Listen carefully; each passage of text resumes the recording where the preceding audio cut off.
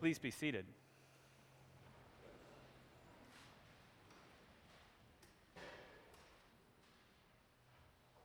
I have come that you may have life and have it abundantly. I added the verse before the lectionary gospel this morning because I think it helps to frame this lesson we just heard about the Good Shepherd. I have come that you may have life and have it abundantly.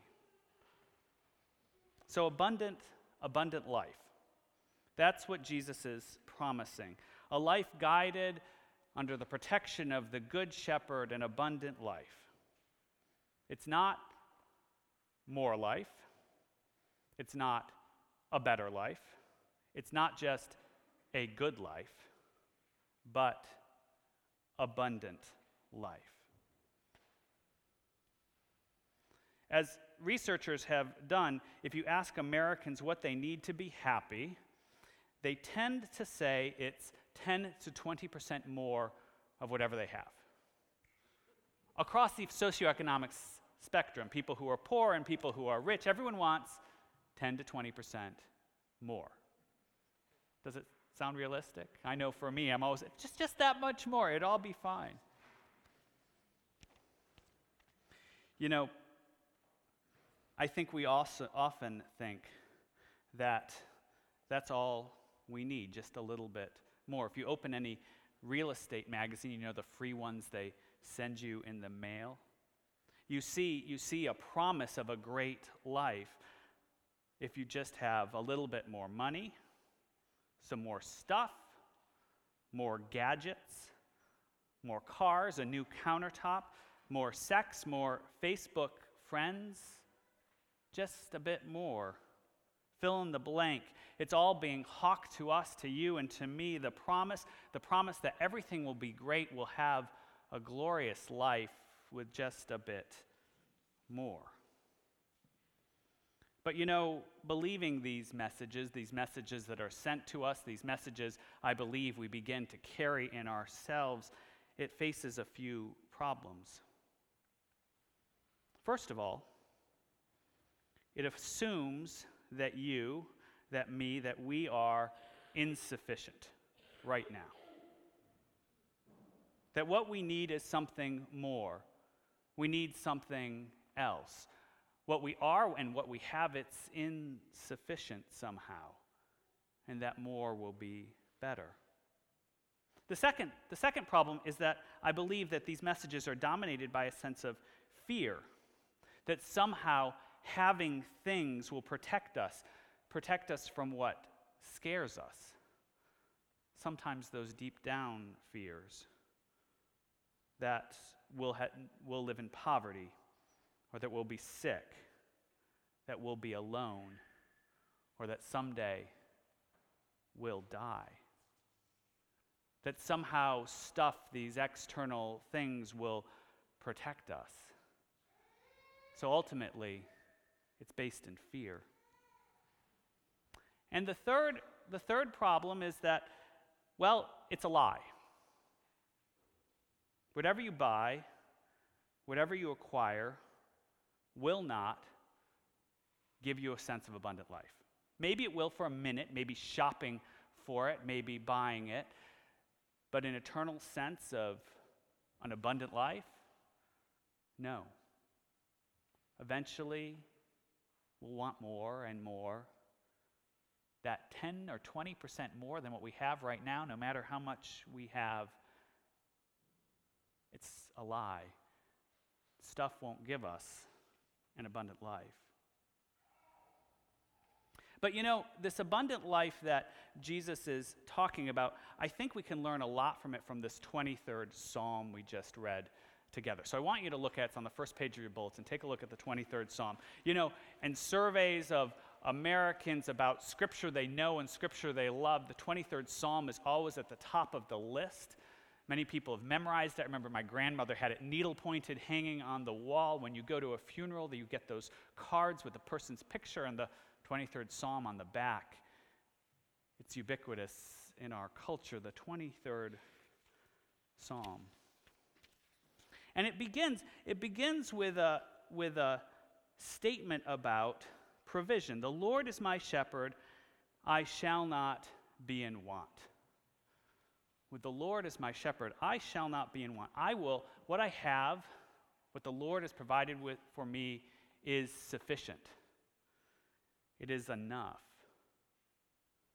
God has already provided. And then the next line is interesting. He makes me lie down in green pastures. Makes me lie down in green pastures. You know, in my mind, this line about green pastures, I have this very British agrarian view of sheep, of sort of a sheep there, belly deep in alfalfa. In the Good Shepherd downstairs, there's a picture of Jesus as a shepherd like this, and the sheep are standing there, and there's green grass all around, and there's flowers. It's sort of like delightful things, eternity of food there for the sheep. But you know, a few years ago, I went to the Holy Land, and I think this is part of like the regular tour. They took us out to see the shepherds, where the shepherds graze, the green pastures. And so we go there, we get off the tour bus, we all walk off the tour bus, and the tour guide goes, "This is the green pastures." And I look, and it is red rocks.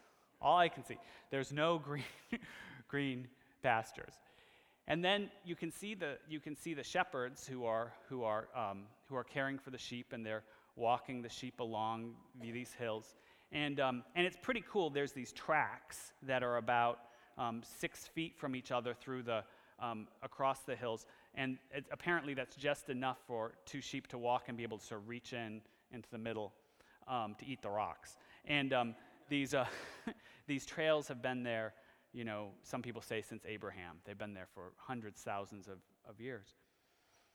And so I'm wondering where these green pastures are and you can't see them until you get low and you look carefully at the ground. And then it's possible to see that every few steps between the rocks, there's these little shoots coming up. They look like little pieces of wheat or a weed coming up, just a little shoot. And a few feet more, and there's another shoot. And so this area is very arid. It's a desert. And apparently what happens is the wind will come in from the Mediterranean, and there's moisture, just a little bit of moisture in the air, and it will condensate on the rocks, and the water will flow down the edge of the rock, and it will provide just enough water for one of these shoots to come up. So the green pastures are where these sheep can then come along and eat a bite and take a few more steps and eat a bite. And you know, it's just enough. It's just enough for the sheep to eat today. So this image we have of the green pastures being bellies full of alfalfa, enough to eat forever and ever, to have warehouses full after we've eaten, that's not the image of this psalm. David in this psalm is saying, God will provide enough for today. And tomorrow another wind will come in, and just enough will grow out again for the sheep to eat another day. That God provides enough for today. And then if you look lower in the psalm, there's this line. It says here, "My cup is running over." In the King James, it's "my cup runneth over." You know, many of the translations of the 23rd Psalm, they're not actually translations of the Hebrew, they're translations of the King James. And so, because that's the one that gets stuck in people's minds. But actually, if you go back into the Hebrew on this line, you know what it says? "The cup quenches my thirst." It's not overflowing. It's just enough for right now. It's just enough so you don't die of thirst. So what's this image that God has given to us through Scripture? This image of abundant life. It's that God has provided, God will provide enough for today. Now think about your life with God, your spiritual life. Does this ring true? It's not enough forever. It's not enough in barns. It's not enough in stored away. It's enough for right now, today. And knowing that God's going to provide enough today, that's a relief from living out of fear. Living out of fear that we don't have enough, that we aren't enough. It's saying this abundant life is knowing that God guides us and provides for us enough for today. So the abundant life is given to you and to me as we're guided by the Good Shepherd. The Good Shepherd who sustains us, who will sustain us no matter what. Not giving us enough for tomorrow, but just enough for today. And we can live in the freedom. We can live without fear, knowing that we are provided for by the Good Shepherd. Amen.